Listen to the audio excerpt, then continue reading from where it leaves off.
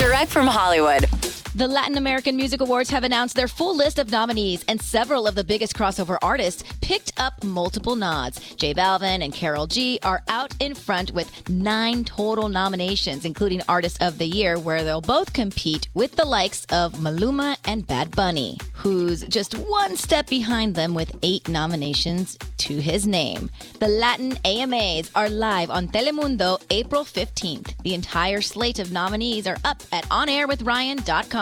That's direct from Hollywood.